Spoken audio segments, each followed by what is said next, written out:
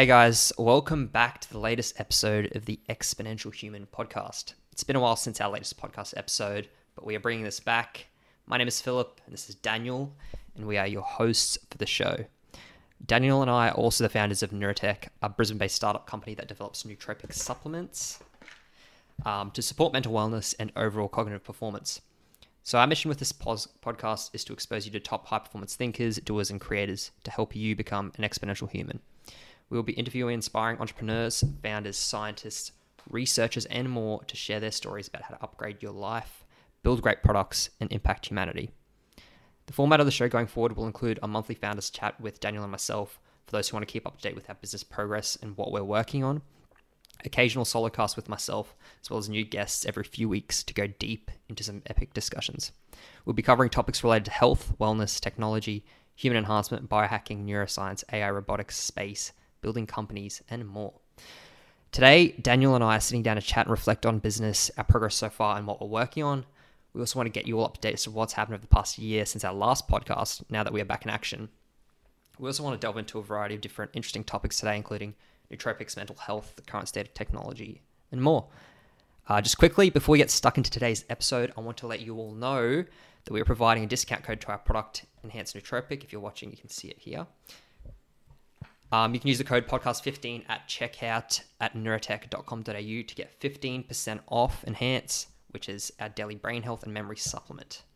Now, let's get on with the show. Daniel, what's going on? Thanks for the intro, Phil. As you said, a lot of things have been going on. So it's been a while since we did one of these podcasts, but things have changed and we've gone through a few interesting turns, just learning things about business and just having situations happen to us based on just the industry and based on everything that's happening in the world at the moment. It's been an interesting year, but yeah, we'll jump into the details in a second and fill you in. Yeah, we definitely fell off the bandwagon a bit with the podcast. There was a lot of things that went well, things that went not so well last year with the business. And yeah, we picked a hell of an industry to get into with all the regulations and all the problems you have to navigate and sort of try to build traction on top of that, which is interesting. But yeah, let's get right into some sort of business chat. Let's go right back to the beginning for people who haven't been keeping up to date or know what we're all about. Let's go all the way back to how Neurotech started and what we were really trying to do, what problem we were trying to solve in the beginning versus what we're doing now. So yeah, for those who don't know, we started Neurotech way back in 2017 during our last semester of uni. And really what we were trying to do then is provide like a natural, sustainable alternative to modafinil and all the smart drugs that uni students were using. Yeah, I mean, it was a massive thing that we got into when we were at uni as well. So using these things and just looking for some kind of edge to study better, remember things a bit better, and actually just balance our lives as well. So you could work hard and get everything done in a certain period and then also have more time to do other things outside. But then we soon realized that it wasn't as simple as you take this and you feel amazing and then you go back to normal. It was more, you take modafinil or Ritalin or whatever it was and you have, say, an increase to like 150% of what you would normally be at in terms of alertness and ability to learn and things. And then the next day would be like a crash. So you drop down to 50%. So you really weren't making that much progress. You were just kind of like over revving your brain and your body and then dealing with it the next day and the consequences. And you could even extend that further, which we did in terms of multiple days of taking like modafinil and like overworking our bodies, and then the crash is even more. So like what we were looking to do is increase it to like a steady 120% of what you could do compared to your baseline. And that was the premise of us developing the first products. And that was an interesting journey, but there's been a lot of changes since then. Hey. Yeah, I think also initially we may have made a mistake in that the market we were trying to go for, it was like an ideal. We wanted to create like a replacement that the students wanted, but at the same time, if you think about it, students don't really have that much money. Yeah, and they would take something that's powerful because they want to feel it. Yeah, so it's like, well, we're trying to solve a problem that was already solved better, but we thought we had a better solution. But you know that, and that's a theme which is recurring for like what we've been through and what a lot of companies go through, is trying to build a product which people don't actually want or doesn't solve a need because there's already something out there. Yeah, and like we were trying to solve a need for a market that didn't realize it had a problem. Yeah. Yeah, exactly. And then you have to sort of educate them that there's a problem, or like convince them, which is probably not ideal. So that's something we've definitely struggled with throughout this whole journey, I think, trying to create demand for something new which people don't quite understand, rather than tapping into existing demand. So that's been a hell of a journey to try and navigate, and that's the biggest reason why most startup companies fail. And that's something they drill into you at every startup school or accelerator program. They're like, make sure you're building something people actually want. Yeah. And don't build the thing until you know people actually want or need the product. And we've done that.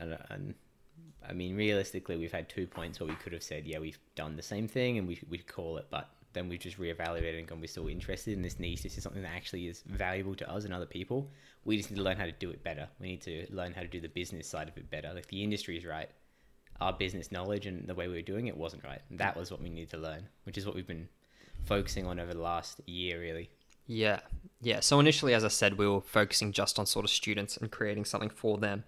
But now, since learning about the space, nootropics, the brain in general, and where the future is heading, we've sort of expanded our reach to sort of be a company which provides solutions to a variety of brain issues which we think are super important. So like long-term brain health, preventing cognitive decline as we age, as well as supporting things like mental health, stress, anxiety, depression, as well as providing solutions for sleep and brain performance for workers, corporates, people who need to use their brain each day to their full capacity. So we've sort of expanded now, and we're trying to create products to target each of those needs, because they're all super important now and going to be more so in the future as well.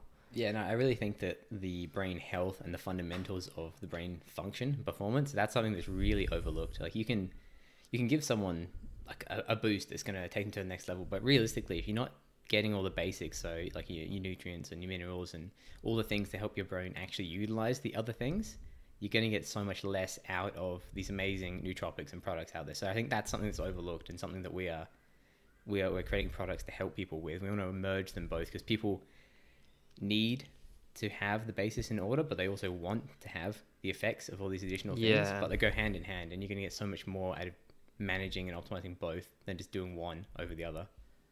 Yeah, that's exactly right. So let's go over sort of what's happened in the past year.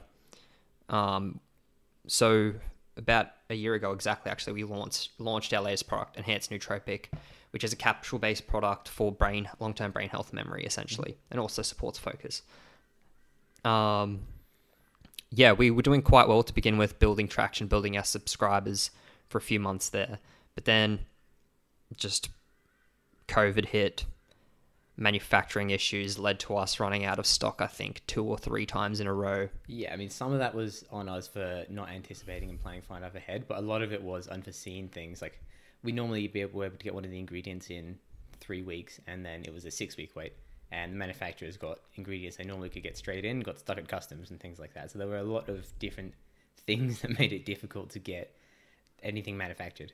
Yeah, so the combination of like the manufacturing issues, the COVID delays, and just cash flow problems in general led to us running out of stock a few times and really crashing our momentum and our traction, which is not what you want. You don't really want to be able to run out of stock, because it just destroys all momentum. So that's something we had to deal with.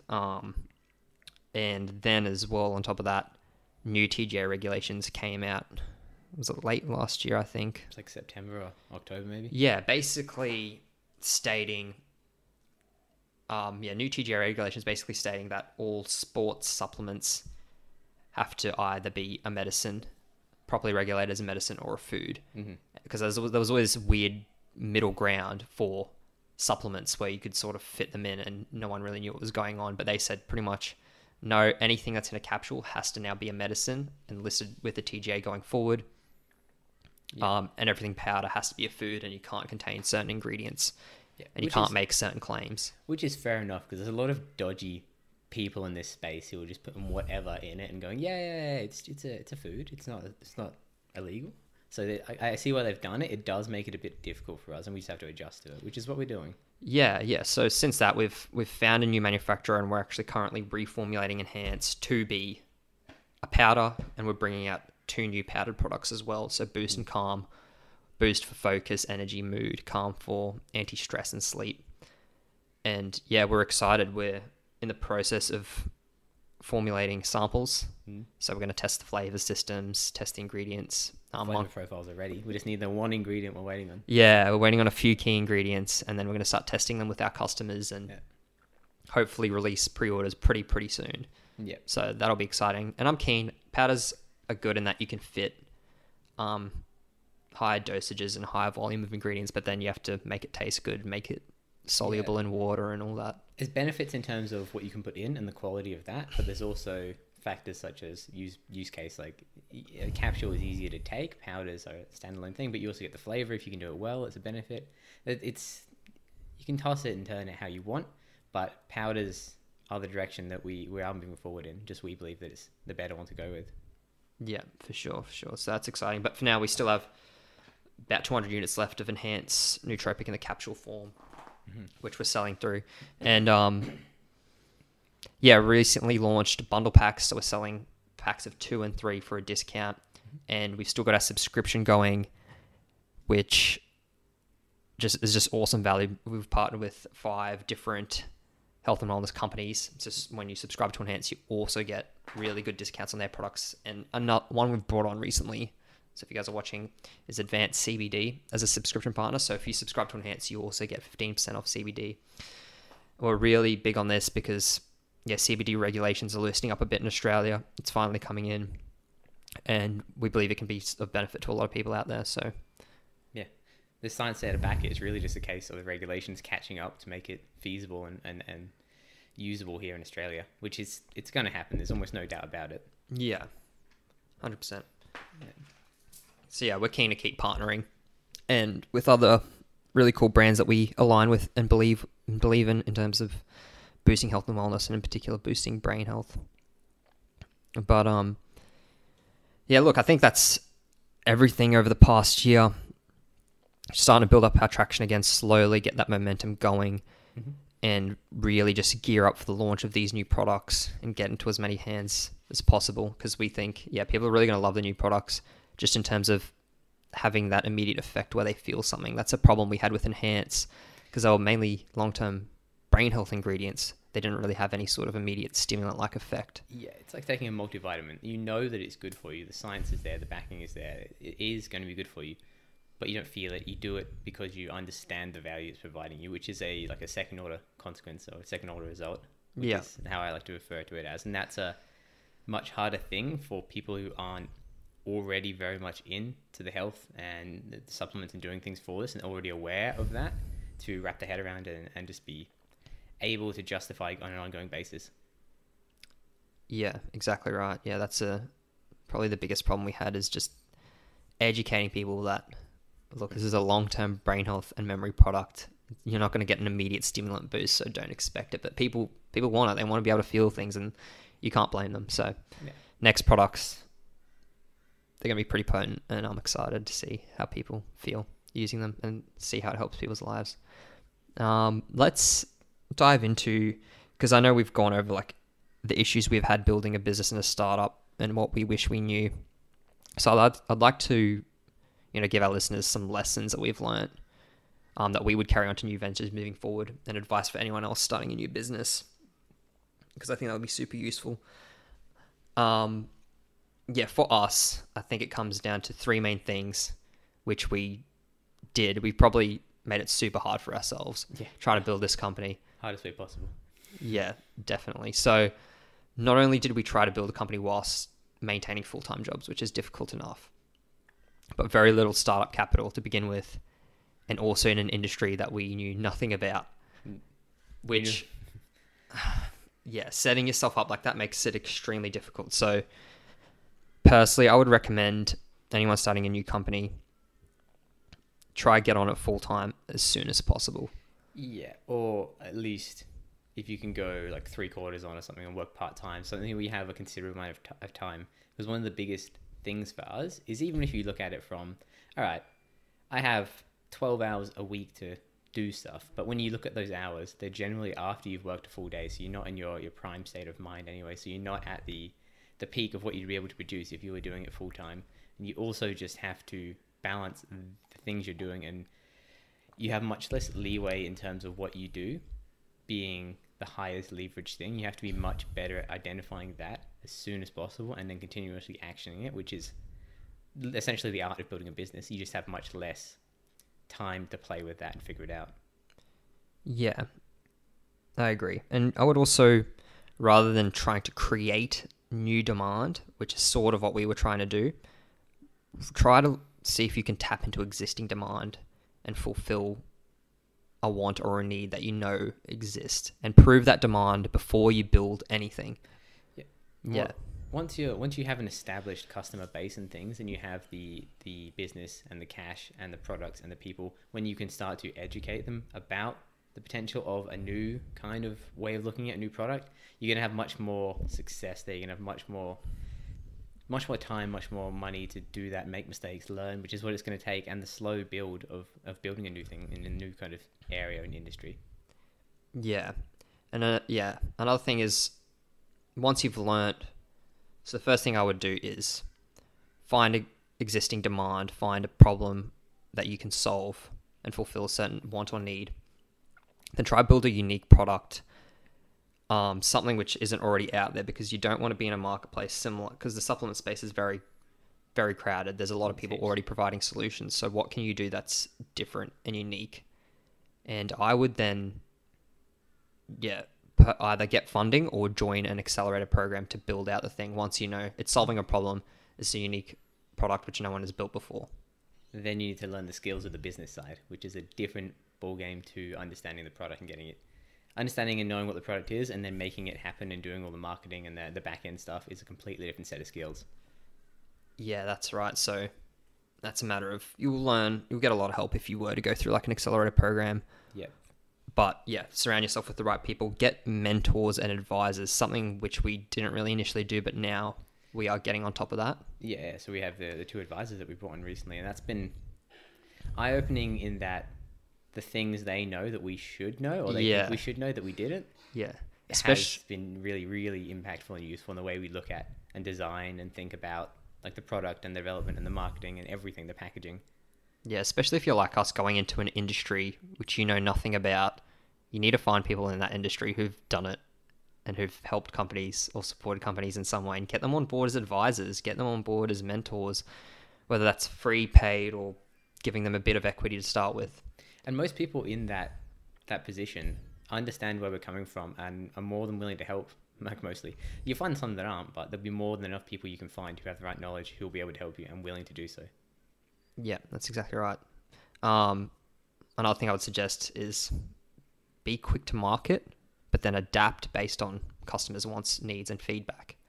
Adapt quickly. Yeah, adapt very quickly, because you're competing with everyone else. Everyone's trying to create something new to solve that problem or want. So the quicker you can get to market, put something out there, even if you're not super excited about it or it doesn't look great or whatever, that's what they say. Get it out there, get feedback, and iterate from there. That's the best way to do it. Yeah, this is something that we have spent time longer than I'd like to admit, just going back and forth trying to make the perfect thing, the perfect product, perfect ingredients from the perfect companies and branded things, and when realistically, what is going to be the tangible difference in someone, whether they have this ingredient from this brand or this slight variation of it from a different one that we can get, instead of wasting 6 weeks trying to get that other one? We really should have put together a product with the ingredients and everything that was 80% of there, and then when we could upgrade it to a better version, do so. It's better to have it out there and providing value and then making it better and better and better, instead of never getting it out there because it's not perfect. Yeah, look, I can dob myself in. That's a massive issue I've had, especially with just the formulation, ingredient side of things. I'm just like spending so long meticulously finding these really unique ingredients. You're down the rabbit hole, mate. Yeah, I'm just like, wait, we just need to make it relatively good and basic, take it out there, and then iterate based on feedback and what people want. But yeah, that's the startup life dilemma, but hopefully some of these tips can help anyone out there who wants to build a company. Another thing which I think is huge, which we've stuffed up so many times, is setting deadlines. So you have a goal to work towards and you're not continuously moving these deadlines or these goalposts forward and spending essentially what could be months, years of your life and not making progress. Yeah. I know we've done that at least twice. We had major deadlines and milestones and things that we didn't hit for certain reasons, and then almost just found a way to justify it to ourselves. Like, there were legitimate factors at play that influenced it. But the fact that we so easily move the milestones is probably something we should have looked at more, probably something we shall look at more, and just figure out how to stop doing that in the future so we have milestones that are meaningful to us and we can stick to. Yeah, that's right. And I think in our case, because we're so passionate about what we're trying to do, we're almost like... We're invested. Yeah, we're very invested and married to the idea in the business that we want it to work. So when it's not working, we're like, no, we're going to let it go longer so we can make it work. And that's not always a bad thing, but I think on some level you need to separate yourself from the business and not be married to this idea, because what that can do as well is what we found is like you tie it to your self-worth as well. Like whether or not the business does well or poorly, it seriously affects how you feel about yourself, which is, yeah, it's a rough ride. Yeah, and we've seen that. Like when we ran out of stock and we didn't have anything we could sell, and we were waiting on stuff which was essentially out of our control, we were both really down for the couple of weeks until we got it back. And then as soon as we got it back and we were selling again, we're like, yes, we're making progress, which is realistically the most unhelpful way of looking at it. Because what we should have done is removed it and gone, all right, awesome, this is happening. What can we do in the meantime to put ourselves in a better position? What can we do to grow the parts that are going to make the difference once we get the stock, once this other roadblock disappears? And that would be so much easier if we weren't so emotionally invested in it. It's an ongoing battle that you need to be invested so you have the fucks to give, really. Yeah, no, I agree. That's something which, yeah, we're constantly working on. Another thing I would suggest, going into a completely separate industry is really, really difficult. I would use whatever existing networking strengths you have to build a company, and don't try brute force something the hard way. Like a lot of the best companies we know in this space and other spaces, they've used their existing networks, whether that's knowing a bunch of influencers to help promote your product, whether that's knowing a bunch of stores to get your product stocked in, things like that. Work to your strengths so you can actually have the best chance of building a successful and sustainable business.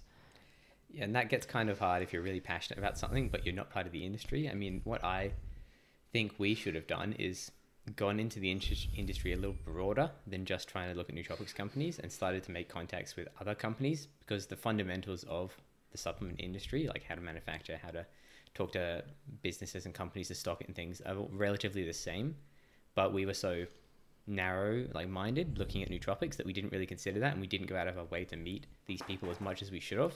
We did with some, but we definitely could have done that better and probably learned more knowledge earlier and avoided some mistakes. Yeah, I totally agree with that. We tried to pick a very niche thing, and go after that, and just had blindfolders onto everything else. But yeah, anyways, I think that's pretty good in terms of just general advice I'd give to anyone, and things we've thought about and reflected on that we're going to implement for any future ventures or for Neurotech going forward, just to make smarter decisions around. Let's dive into, I want to cover generally a bit about what nootropics exactly are, because there are a lot of people which still don't really understand what they are. And a lot of people think they're smart drugs like modafinil and Ritalin, which is fair enough. A lot of people who go into nootropics come from the background of using smart drugs like modafinil. I mean, we did. Yeah, exactly. So they don't really know what the difference is. Is there a difference? And yeah, I want to break that down a little bit. So smart drugs are essentially pharmaceutical drugs typically prescribed to people with different brain issues such as ADHD or narcolepsy. Yeah. And a lot of students use these smart drugs to sort of enhance their cognitive performance, and there is research to suggest that they can on some level, but most people prescribe them to help with these disorders. So some of the most notable smart drugs out there: modafinil, Ritalin, Adderall. They work in slightly different ways, but pretty similar. So Ritalin and Adderall are NDRIs, so norepinephrine dopamine reuptake inhibitors. So they inhibit the reuptake of norepinephrine and dopamine into neurons. This increases the levels of these neurotransmitters in the synaptic cleft, right? This is typically used to treat ADD and narcolepsy. So it literally just increases the concentration of dopamine and norepinephrine. Which sounds like a good thing, but is not necessarily a good thing. So dopamine is the drive molecule. Yeah. So increasing that, obviously, the assumption is it'll give you more drive, you'll focus on what you want. But the caveat with that is that if you aren't particularly super engaged with what you're doing, it's very, very hard to stay on track. You're going to pursue what you want to pursue instead. So it may not be beneficial for you to be taking it if you're studying something that's not that interesting, or just trying to get through an exam that you don't particularly like, or just trying to do work that you don't particularly like. That's, for me, that's where I realized it wasn't helping. Like, you take it and then you just get so off track because what you wanted to do wasn't that meaningful to you. Yeah, that's interesting. That's something that I found as well, where you just go down a rabbit hole of looking at other things, and you have to be careful when using these potent stimulants and drugs. But yeah, they work quite well for people who have these issues like ADD and narcolepsy. Obviously, that's what they're designed for and built for, to treat these issues. But they can improve cognitive performance in healthy people. So I have here a 2015 review found that therapeutic doses of Adderall and methylphenidate, which is Ritalin, result in modest improvements in cognition, including working memory, episodic memory, and inhibitory control in normal, healthy adults. Yeah, it's easy to see why students love these things, but they feel good. Yeah, they feel good and they make you focused and alert, and they can work. Another really popular one, which we're seeing more and more of, is the use of modafinil. So modafinil acts as an atypical, selective, and weak dopamine reuptake inhibitor. So this, once again, leads to an increase in extracellular dopamine. And it also may activate the release of orexin neuropeptides. So these are peptides which regulate arousal, wakefulness, and appetite in the human body. And histamine, which may lead to heightened arousal. So a lot of people know sometimes if you take potent antihistamines, it can make you pretty tired and fatigued. So histamine actually helps regulate wakefulness as well. And the most common type of narcolepsy is due to a lack of orexin in the brain, this neuropeptide. So yeah, modafinil works through a variety of mechanisms. There's still a lot which is unknown about it, but primarily increasing dopamine, orexin, and histamine. Yeah, it's more of a wakefulness one than a focusing and energy one. It is, and yeah, you can pretty much sit there and study a topic all day, and you just won't sleep. Yeah, and because this acts on appetite as well, it destroys your appetite. You're just super alert, and then you struggle to sleep, which is always a fun time. And don't eat for 3 days. Yeah, which could be good. I don't know, could be good, but yeah, that's a bit of a rundown into like the most common smart drugs. That's how most people introduced to this world of cognitive enhancement. But what we found is, these are potent drugs. They should be used for what they're prescribed for. And they have some utility, except they're not really sustainable solutions because they create these dramatic changes in your brain's neurochemistry. And there's always a rebound or a come down effect. And, that can look like after using modafinil for like a few weeks straight, you could sleep for days and just completely destroys you and fatigues you. So that's why we personally, and a lot of people, look to more natural compounds to boost and support their cognitive health, their cognitive performance, in ways that doesn't involve using these smart drugs. So that's where the whole world of like natural nootropics comes in, and something which is what our entire business is based on. And I want to give a few examples of what these look like. So they can be botanicals, plant extracts, plant compounds. They can be providing nutrients to fix nutrient deficiencies. Yep. Omega-3s, vitamins, minerals, things of that nature.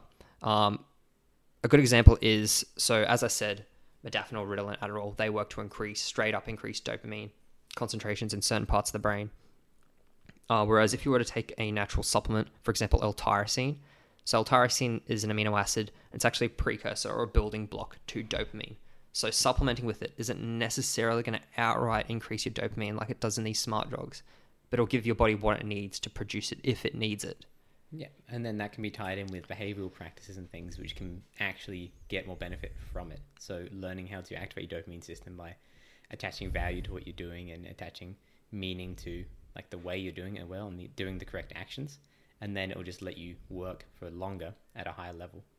Yeah, exactly right. It's sort of this balance of implementing these lifestyle strategies, these behaviors, as well as taking the adequate nutrition supplementation to really support your brain, rather than trying to override it using these external drugs. And we're not saying you can't do that, but we're saying that's not sustainable and you can't always do that. And yeah, there's a whole bunch of other examples of interesting nootropics.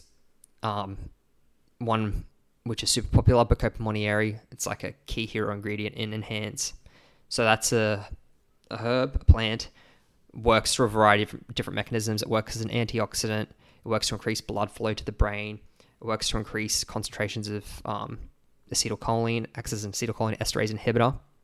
And acetylcholine is a neurotransmitter, which is essentially a messenger molecule. It helps with muscular control. It also helps in supporting memory and learning. Yep. And yeah, actually provides benefits in terms of memory, improving memory and brain health over long periods of time, 6 to 12 weeks. A lot of the studies are shown on. And there are a lot of studies on some of these, especially Bacopa. A lot of studies showing that in healthy and unhealthy and older and even just normal age people, that there are statistically significant changes in their ability to form memories, recall memories. It works on that way, but it's a long-term thing. It's not a short-term. You won't just take it and feel it. It'll grow and adapt and physically help you change in the right way over time. Yeah, exactly right. So yeah, we hope that gives you guys a bit of a background. This is the differences between smart drugs and natural nootropics. We see them as two separate categories. They both have utility. Nootropics are definitely more sustainable in the long term, something you can take almost daily, and they won't just, stimulate you in the short term and give you that boost. But yeah, another thing I want to quickly mention is this whole myth of people seem to believe that we only use 10% of our brains. I know. Not this.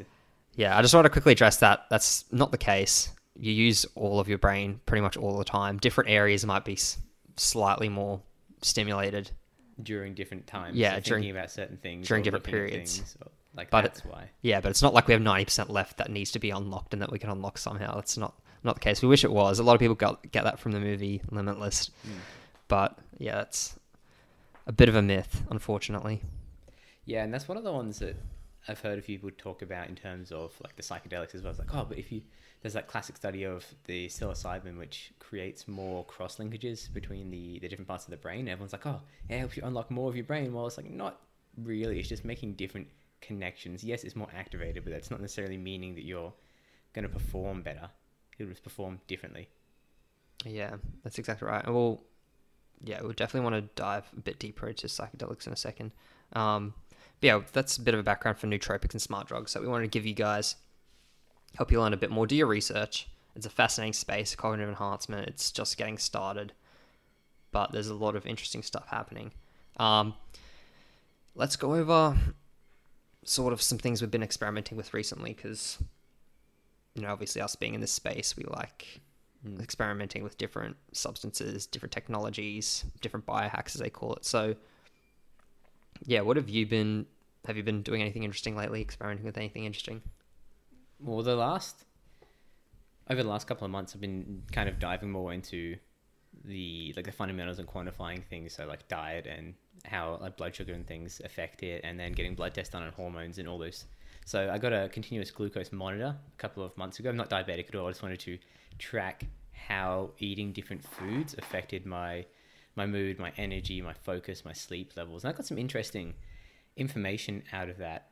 I mean, for me, the most meaningful thing was that I actually needed to eat carbs later at night if I wanted to not wake up in the middle of the night. Days where I didn't have many carbs at night, I would wake up way more in the night and just have worse quality sleep. So that was something that is kind of counterintuitive to what you hear, which is eat early and then have 3 or 4 hours of time to digest it before you sleep. For me, that was being detrimental. So I've adjusted my schedule a bit more from that, and just using the Aura to track it. It's been notably better. I can see on days where I don't do that it has an impact, and I feel a bit dumber the next day. I didn't Yeah. sleep as well, so I feel a bit dulled down. And when you get it right, or when I start to get it right, it's a noticeable uptake after probably 2 days in energy. And more so for me, it was the motivation. So I was much more optimistic about what I was doing was the right thing to do instead of second guessing, which is strange.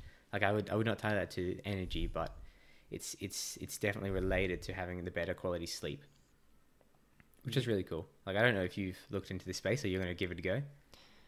Yeah, no, they're fascinating insights. Yeah, look, I haven't looked too much into CGM and monitoring blood sugar levels, but I do find it interesting. But also, I hate needles, so I don't know how I'd go with Needle. It's like a plastic, flat, like cable thing. That's so It's weird. a spring-loaded needle. You put it in your arm, it goes. We barely feel it. Yeah, Come on, mate. yeah, I'm probably just being a wuss. Yeah, you're being a wuss. But yeah, so you got some blood test results. You've been monitoring your blood sugar levels. Yeah, that was an interesting one. So I particularly wanted to just get a baseline because I haven't got any blood tests where I've got the results and been able to analyze and use them. So I got the blood test, which was hormones and liver, kidney, triglycerides, things like that, like all the cholesterols. I got that back. So most of it was within range, which is useful. What I'm trying to do is try and find what the optimal ranges would be, because the lab ranges are based on the general population. As we all know, general population probably isn't optimal. They're not the healthiest, and we're living like the most obese time in the world, so it's just not chronic and not causing immediate problems. But that's something that I'm working on. But what I did realize and what I have adjusted from that was when I got my testosterone results. So testosterone was was on like the borderline low. So was LH and FSH, which are like precursor molecules and hormones to help stimulate the production of testosterone. So that's something I've been looking at. So I've changed up my routine to start taking more vitamin D. So I was getting in the sun, but not consistently. So I'm taking that along with all the other basics, so magnesium, zinc, and I'm looking into, and we'll be testing another drug which is used, clomiphene citrate, which is used to boost up testosterone for testosterone replacement. But you can use it in low levels for this because it works by blocking the estrogen activity or the feedback loop on the pituitary gland, which increases the LH and FSH, which goes down to the testes and increases your testosterone on like a natural feedback loop. So that's something that I'm going to test for 2 months and then go get some more bloods done and see how that works. But I'm excited to see how it goes. I mean, it's an interesting one. A lot of people get a lot of benefit from it. Yeah, when you told me about using Clomid, I thought that was pretty interesting because that's mainly used for PCT or post-cycle therapy after steroid cycles. That's how most people know about it. But yeah, it's a SERM, so a selective estrogen receptor modulator. As you said, it binds to your estrogen receptors and stops estrogen from having its effect. So that's cool. It'll be interesting to see if that actually boosts your test. I think it will, but the thing that I'm not sure will hinder the difference is the ratios between estrogen and testosterone. So if I'm increasing the testosterone, obviously it's going to convert to estrogen. So maybe it won't have any net benefit. It'll just be higher levels of them and they'll have the same ratios. I think it's the ratios that are something that needs to be measured as well. Yeah, that's a good point. But yeah, I think a central theme for us is like getting data about how your body works. Yeah, you can sit there and be like, oh, I feel all right. Or you can do a lot with intuition and just feeling your way through it. But it's like going into a dark room and feeling around for things. Like you'll find them, but it's not going to be as quick as turning on the light and being like, oh, there it is. Like that's the benefit of data in my view. Yeah, and the way everything's going, it's like wearables are exploding. We're getting more data and tracking pretty much how everything works, which I find is fascinating. We'll be able to congregate that data, put it together, and learn a lot about how our bodies operate on a personal level, which is super interesting. Yeah, another thing which you've been experimenting with recently, bromantane. Oh yeah, bromantane. Yeah. That was an interesting one. So I've recently run an experiment where I've stopped taking caffeine as well to see how I feel after that. Yeah. And like something that I was using to measure the effect to see if it was better or worse than caffeine was bromantine. So bromantine is, I'm not sure of the exact mechanisms of it, but it's an anti-anxiety stimulating like molecule. So you take it and it gives you some energy, but it doesn't give you the jitters and it doesn't give you the raising of your heart rate and things like that. and release of cortisol like caffeine does. So it's supposed to be more calming one. If you're like me and a bit sensitive to caffeine, that's why I gave it a go, because I always drink coffee and then I get alert, but I also get like sweaty and a little bit anxious. So this is something that for me has worked really well. Like I've been testing it, and it's given me almost the same effect as like a weak coffee, but much longer lasting without the anxiety or like the sweating kind of stuff. So it's good. I would highly recommend giving it a go. Yeah, so bromontane, it's definitely in the nootropics enthusiasts and biohacking circles. There's a whole bunch of experimental compounds and peptides, which people don't really know of. So like, yeah, bromontane, I think is one of them, C-Max, C-Lank, BPC 157, 9-MeBC, which you can get from overseas, which, yeah, have these really interesting effects, but they're sort of in the very experimental stage. So it's people who are treating themselves like lab rats like to get on it, sort of like us. Yeah, and but just over the couple of years where people have to test it and there gets more research and proper studies on it, I think some of these will become more commonplace once they get the safety profile, once they get the efficacy that it actually works. They'll become more commonplace, and that's what I'm excited for. Yeah, a lot of them are currently studied similar to drugs in terms of fixing some sort of condition. So a lot of them are looking at repairing damage from like traumatic brain injuries and things like that. And yeah, but it turns out they can also have therapeutic benefits for healthy people who are just trying to go from healthy and baseline to improved cognitive performance. But like that's like a whole other conversation as well. What is healthy? Like you get these, like I was talking about with the labs, you get the labs done and you're within range. Okay, awesome. But is that like optimal? Yeah. Like, is that where you want to be? Like, you're not in a range where they can predict that you will get sick, but that doesn't mean that you're in a range where you're likely to be healthier in the long run than other people. Like, that's the thing. Like, where are the optimal ranges? And I know there's a lot of work going on in this space, but I want it to accelerate. There's so much more that we can learn from this, so much more that can be shared. Yeah. Yeah, the path, the journey towards optimization, like, never really ends. There's so much you can do. But, yeah, stuff that I've been experimenting with, I guess. I'm mainly in the wearable space right now. So I've got my Oura Ring, as do you. Recently got the Apple Watch, which I thought it would be annoying and distracting, but like after having it, I'm obsessed with it. I love it. And I use it pretty much just to track all of my workouts, my calories, and just have that to sort of know where I'm at. That would be useful. I don't want it for messages or anything though. That would be distracting as hell. Yeah, the messages and notifications, that's the only thing, but it's actually not too bad. You can turn them off though. Yeah. And I recently just got a Muse headband, which is a type of consumer EEG. So pretty popular, this one. It's actually really cool. It's used specifically to help you meditate. So for those who don't know what EEG is, it's technology called electroencephalogram. So basically a few electrodes put on your head, and it's meant to pick up and read the electrical activity of your brain. So it looks at the frequency at which groups of neurons are firing. And based on that, you can infer, whether you're in a calm state or an excited state. And they use these ridiculous headsets in research and clinical settings to help like diagnose and treat disorders. But you can get these pretty good looking ones just for consumers, just to help you with things like meditation and neurofeedback. So learning how to get into these certain brainwave states. And what it feels like and what you need to do. Yes. To get there. Because otherwise you're just kind of running blind. You're like, I think I'm meditating well, but are you in the alpha brainwave region? Like that's what you saw. What have you found?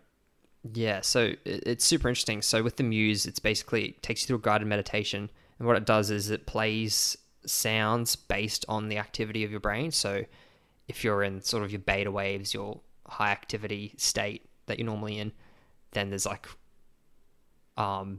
really heavy rain. And then as you calm down into like a calm state, it like stops the rain. You can hear like birds chirping and stuff like that. So that's a form of neurofeedback using audio where, you're listening to audio and it's telling you what state your brain is in. And that way you can train yourself to get into these better brainwave states, like the alpha wave frequency, which is associated with like calm meditative states and creative states. So yeah, neurofeedback is super interesting. I'm still early days. So you may have like a week or something, haven't you? Yeah, I've only used it a handful of times, but I think it'll be good. An issue I foresee with them though is, especially with like the Muse and the consumer EEGs, is there's so much noise for example, you have to be sitting extremely still, eyes closed. You can't move at all. Like even just the action of blinking or moving at all or breathing can affect the readings, which is... Yeah, because it's electrical activity to the muscles. Yeah, exactly right. So yeah, they do a lot of work to obviously get rid of these. They call them artifacts or noise in the signal to give you the true signal. But yeah, I think that's going to be an ongoing issue. And that's why you've got like these crazy EEG headsets that they use in research with like a bunch of electrodes all over your head, because it gives you a better reading and it's able to block out the noise a bit better. So, but yeah, I'm pretty big on EEG in general, so I'm keen to keep using that and see. You'll have to give us an update when you've done it for a couple of weeks and see whether it's actually a remarkable like change to your general state, and if you can use those skills. Yeah, I think people who are generally like high stress, high anxiety, I think neurofeedback and learning how to calm your nervous system down is probably a good thing always. But besides that, I've been doing too much. I've been experimenting with CBD as well, actually. Yeah, how's that going? So this advanced CBD that we've partnered with, I need to take it more frequently, but I've been having a 0.5 ml to 1 ml every now and again with my chamomile tea. And it definitely has like some sort of calming effect. What does your aura say? Well, that's what I was going to say. I'm yet to actually measure it with Oura Ring, but that's probably going to be a good experiment I could run. For sure. To see if it's actually helping improve my sleep, because that would probably be super useful. But in terms of the current studies and literature on CBD, it seems to be really, really good for people with epilepsy, for like anti-seizure effects. That seems to be what's most notable for. It can also act as like an anti-inflammatory, and it's used for pain management as well as chronic pain at higher doses. But they're really high doses for pain, aren't they? Yeah. Yeah, but they seem to be the best indications for like what CBD can help with. And then it seems to have a separate effect of being able to reduce anxiety and stress. And I think that's because it actually binds to serotonin receptors, among other things. The whole endocannabinoid system is fascinating. I think there's going to be so much more research that comes out of that now. There's so much interest in the area from CBD and like legalization of weed and things like that. Yeah, so as we said, the regulations for CBD is opening up in Australia slowly. TJ has allowed CBD to be sold over the counter in pharmacies when prepared in a certain way and when listed. But yeah, there's a lot of people using it, and they should, especially for those conditions, because there are people which suffer with like chronic pain and inflammation, and that can actually serious help. Or with seizures, like there's a lot of benefit to it. But even if you want to continue using it, the test of using it could help you identify that you probably are too stressed out. If this is helping you, the relaxation, the antioxidants, anti-inflammatory stuff, maybe that's something you should look into with other means as well. If you don't or can't keep using the CBD, it's a good way to try and identify and learn about your own body. Yeah, exactly. Do you have any other things you've been experimenting with that you want to chat about? I'm doing another Viome test soon. So I did one probably 18 months ago, and that gave me a lot of useful information. But I know that it's like an ever-changing game, so I've ordered another one in. Now they're finally shipped to Australia again, and I'm going to give that a go. So I've actually held off on doing the test for a week just because I was sick, and then my diet had been out of whack over Easter and things. So I want to get an accurate result. So I'm going to wait until it settles back into a normal rhythm, then do the test. And I'm hoping that will, again, identify certain areas. So for me, I'm very much looking at the foundations of what I'm doing at the moment. So getting the right nutrients, getting the right types of and balance and ratio of macronutrients, and then seeing if there's any practices, foods or things I'm doing which are causing negative effects. I want to remove those. Instead of adding more things, I'm trying to look at what I'm doing wrong and try and simplify it and remove those things. So I'm hoping that's what I'll get from it.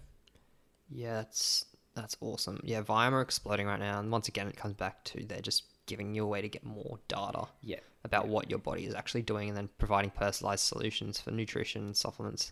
And the more data they get, the better the recommendations get, because they get a higher sample size. So that's what's exciting as well. Yeah, exactly. And whatever AI algorithm they have going on in the background actually learns over time and gets better to give you better solutions. So that's epic. I'd love to get on that. I need to get on to Viome and do it. I want to get my genome sequence as well. Yeah, when that comes down in price and the use and value of it increases, I think that's the thing at the moment. There's a lot of companies that seem to be able to give you information, but the accuracy of the genome sequencing is the thing. So you can do the short sequences, which aren't as accurate, and then you can get information from that. or you can do the full genome, which is very expensive and supposedly more accurate. Yeah. And now the technology and the body of knowledge just needs to speed up and catch up so we can learn stuff from it. Yeah, exactly. And just the amount of recommendations they can make based on the research is limited, but it's definitely growing. So it's something to keep on top of. I reckon that's such a cool space. Definitely getting that done when it's worthwhile. Yeah, for sure. Yeah, speaking of that, I want to dive into sort of the world and the current state of technology and where things are going. Because recently I've actually been, for some reason I found myself watching a lot of like old Steve Jobs documentaries on YouTube, just going down the rabbit hole. And it just makes you think. Like, I watched a documentary of him, I think from 1981, where it was like this 26-year-old CEO of Apple, super intelligent, super articulate. And I just found it hilarious. The interviewer asked him, like, oh, do you really think that computers are going to be in every single home? And stuff like that. And they're just like talking about this and debating it. And you look at like where the world has come now 40 years later, and it's like, that seems like such an absurd question. Like, it's so obvious now that computers are in everything. In every home, there's like 10 computers now, not one. Yeah, there's computers like on my wrist. On this table, we have 2 computers, we have your watch, we have 2 Oura rings, we have 2 phones. Yeah. So that just blew me away, just how quickly things are accelerating with technology. Yeah. It's an awesome thing to look back and then see. And that wasn't even that long ago, really. Yeah, 40 years is like nothing in the grand scheme of things. It's like a cosmic blip. But yeah. And there's been a lot of crazy things happening. So one I wanted to talk about is the recent Neuralink announcement. So the brain-computer interface company run by Elon Musk. And they've been working a lot in the background over the past few years. And there was a video which came out recently where they showed a monkey playing Pong using its brain. That's pretty cool. That's some sci-fi stuff, that is. Yeah. So that was crazy. So it's gone from a pig sniffing and then measuring the neurons to now allowing a monkey to play Pong in like the space of 6 months. Yeah, it's mind-blowing. So the way they did it is basically they got this monkey to play a very simple game with a joystick, and if it moved the joystick in the right way, it would get like a banana smoothie from like this tube, so it knew it was doing the right thing. Yeah. And then while it was playing this game, it obviously had the chip in there recording the data, so it could correlate, this movement is correct to the banana smoothie type thing. And then afterwards, after they collected all this data, when they disconnected the joystick, the computer could then predict where the monkey was going to move its hand and show it on the screen. Wait, so the monkey was still moving its hand? No, afterwards, well, the monkey, they disconnected the joystick. The monkey was still moving it out of habit, but it didn't need to. Yeah. Are they going to take it a step further and get the monkey to stop using its hand? Well, the monkey did stop using its hand. That's what I mean. Oh, really? Yeah.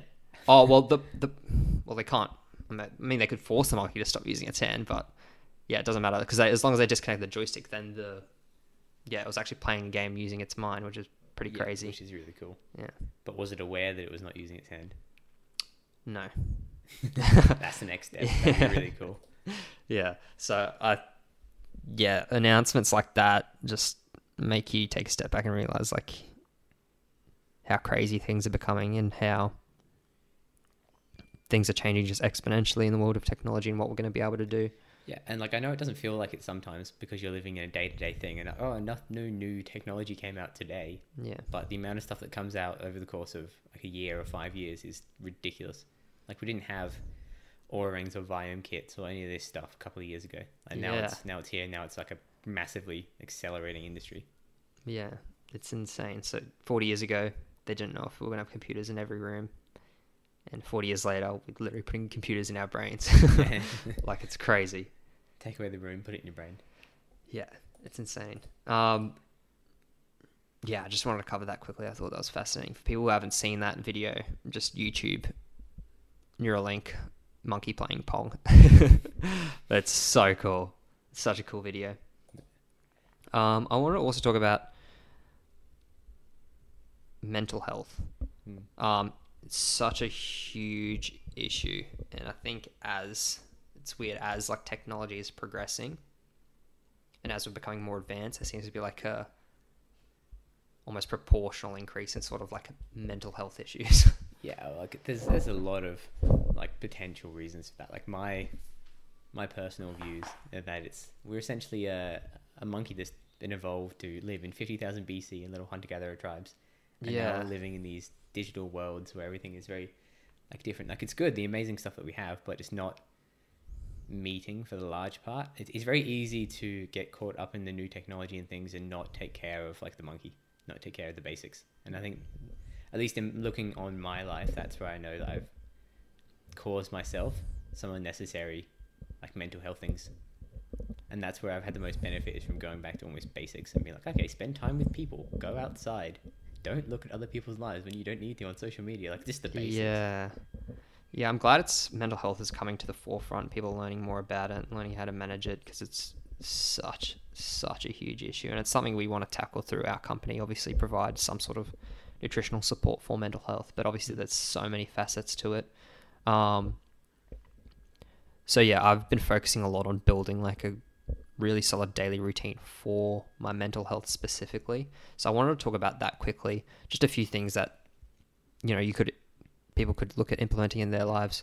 So after I get home from work every night, I do like a little video reflection, like a vlog. You've been doing that for years, haven't you? Yeah, I've been doing that for like the past 3 years, and it's cool to actually look back on all the videos of myself and how I've progressed over the past few years.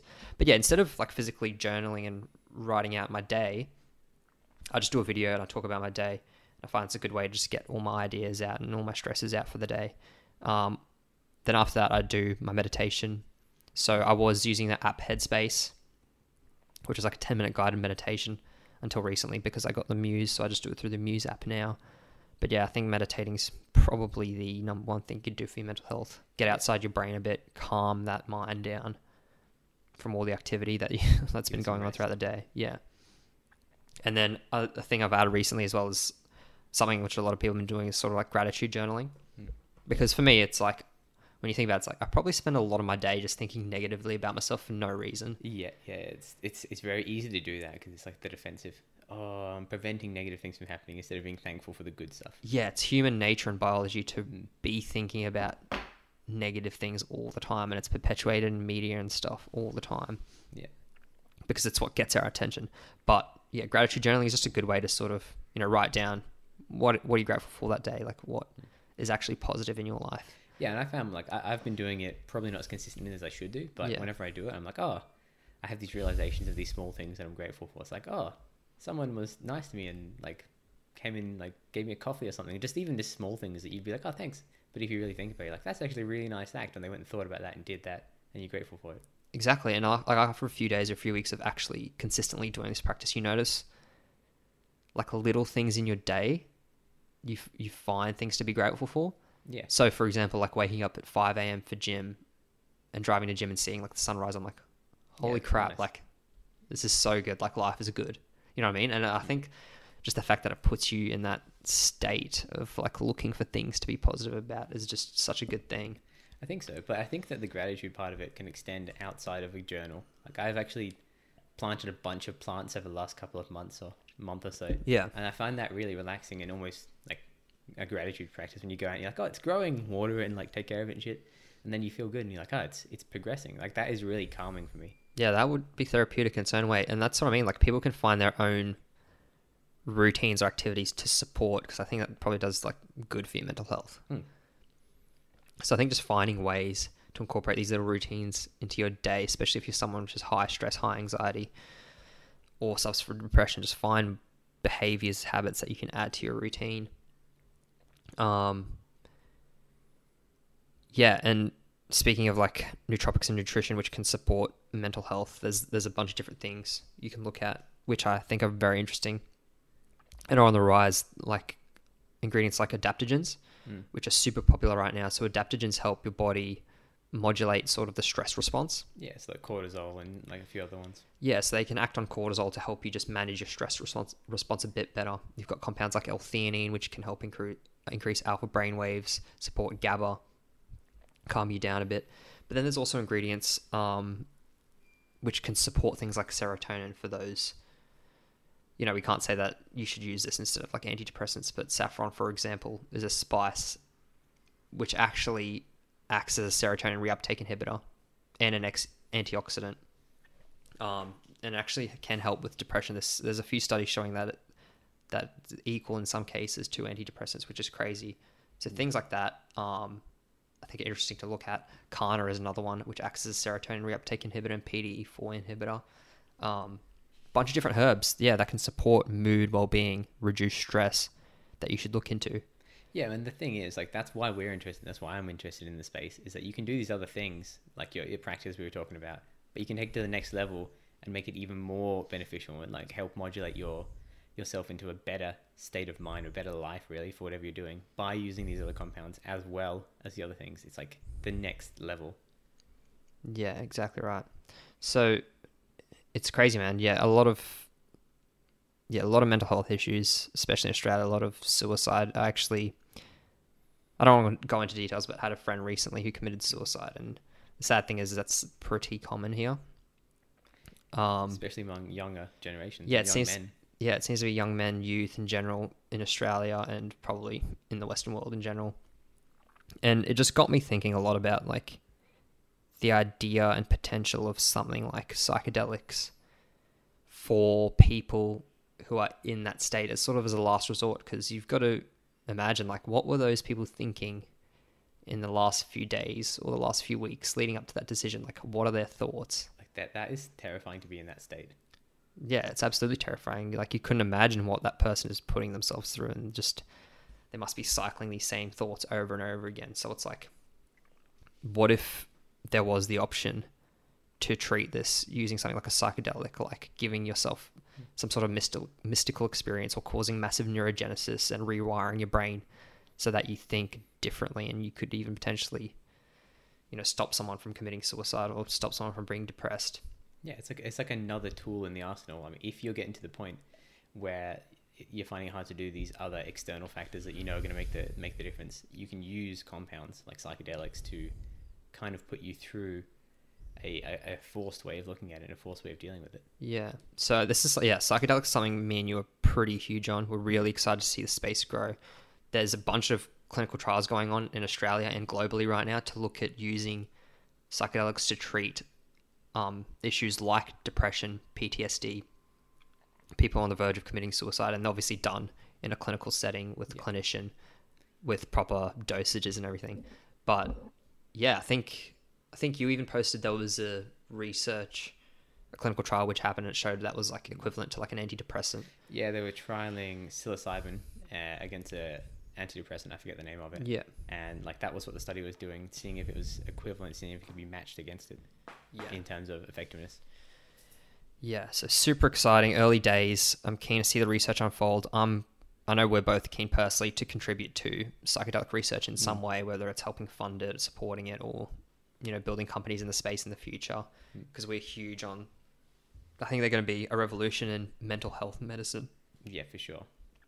And rather than being on antidepressants for your whole life and giving you these massive side effects and not actually addressing the root issue, I think psychedelics have a lot of potential there to sort of be, a treatment which you use fairly infrequently to give you this experience and help your brain actually change. Yeah, but the thing with antidepressants is they were never designed to fix it. They were designed to manage the symptoms until you could fix it elsewhere and change the things in your life, or do the things like have these experiences, and then you can start to like change your mindset out of it, and you wouldn't need the antidepressants anymore. They weren't designed to be a permanent thing.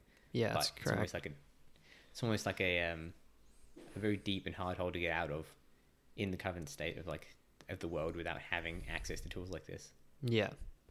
Yeah, so I think, mental health, people who are interested in mental health, definitely just keep up with the space of like psychedelic research that's happening in Australia, because it's super exciting, and it's going to, I think, help a lot of people improve their lives.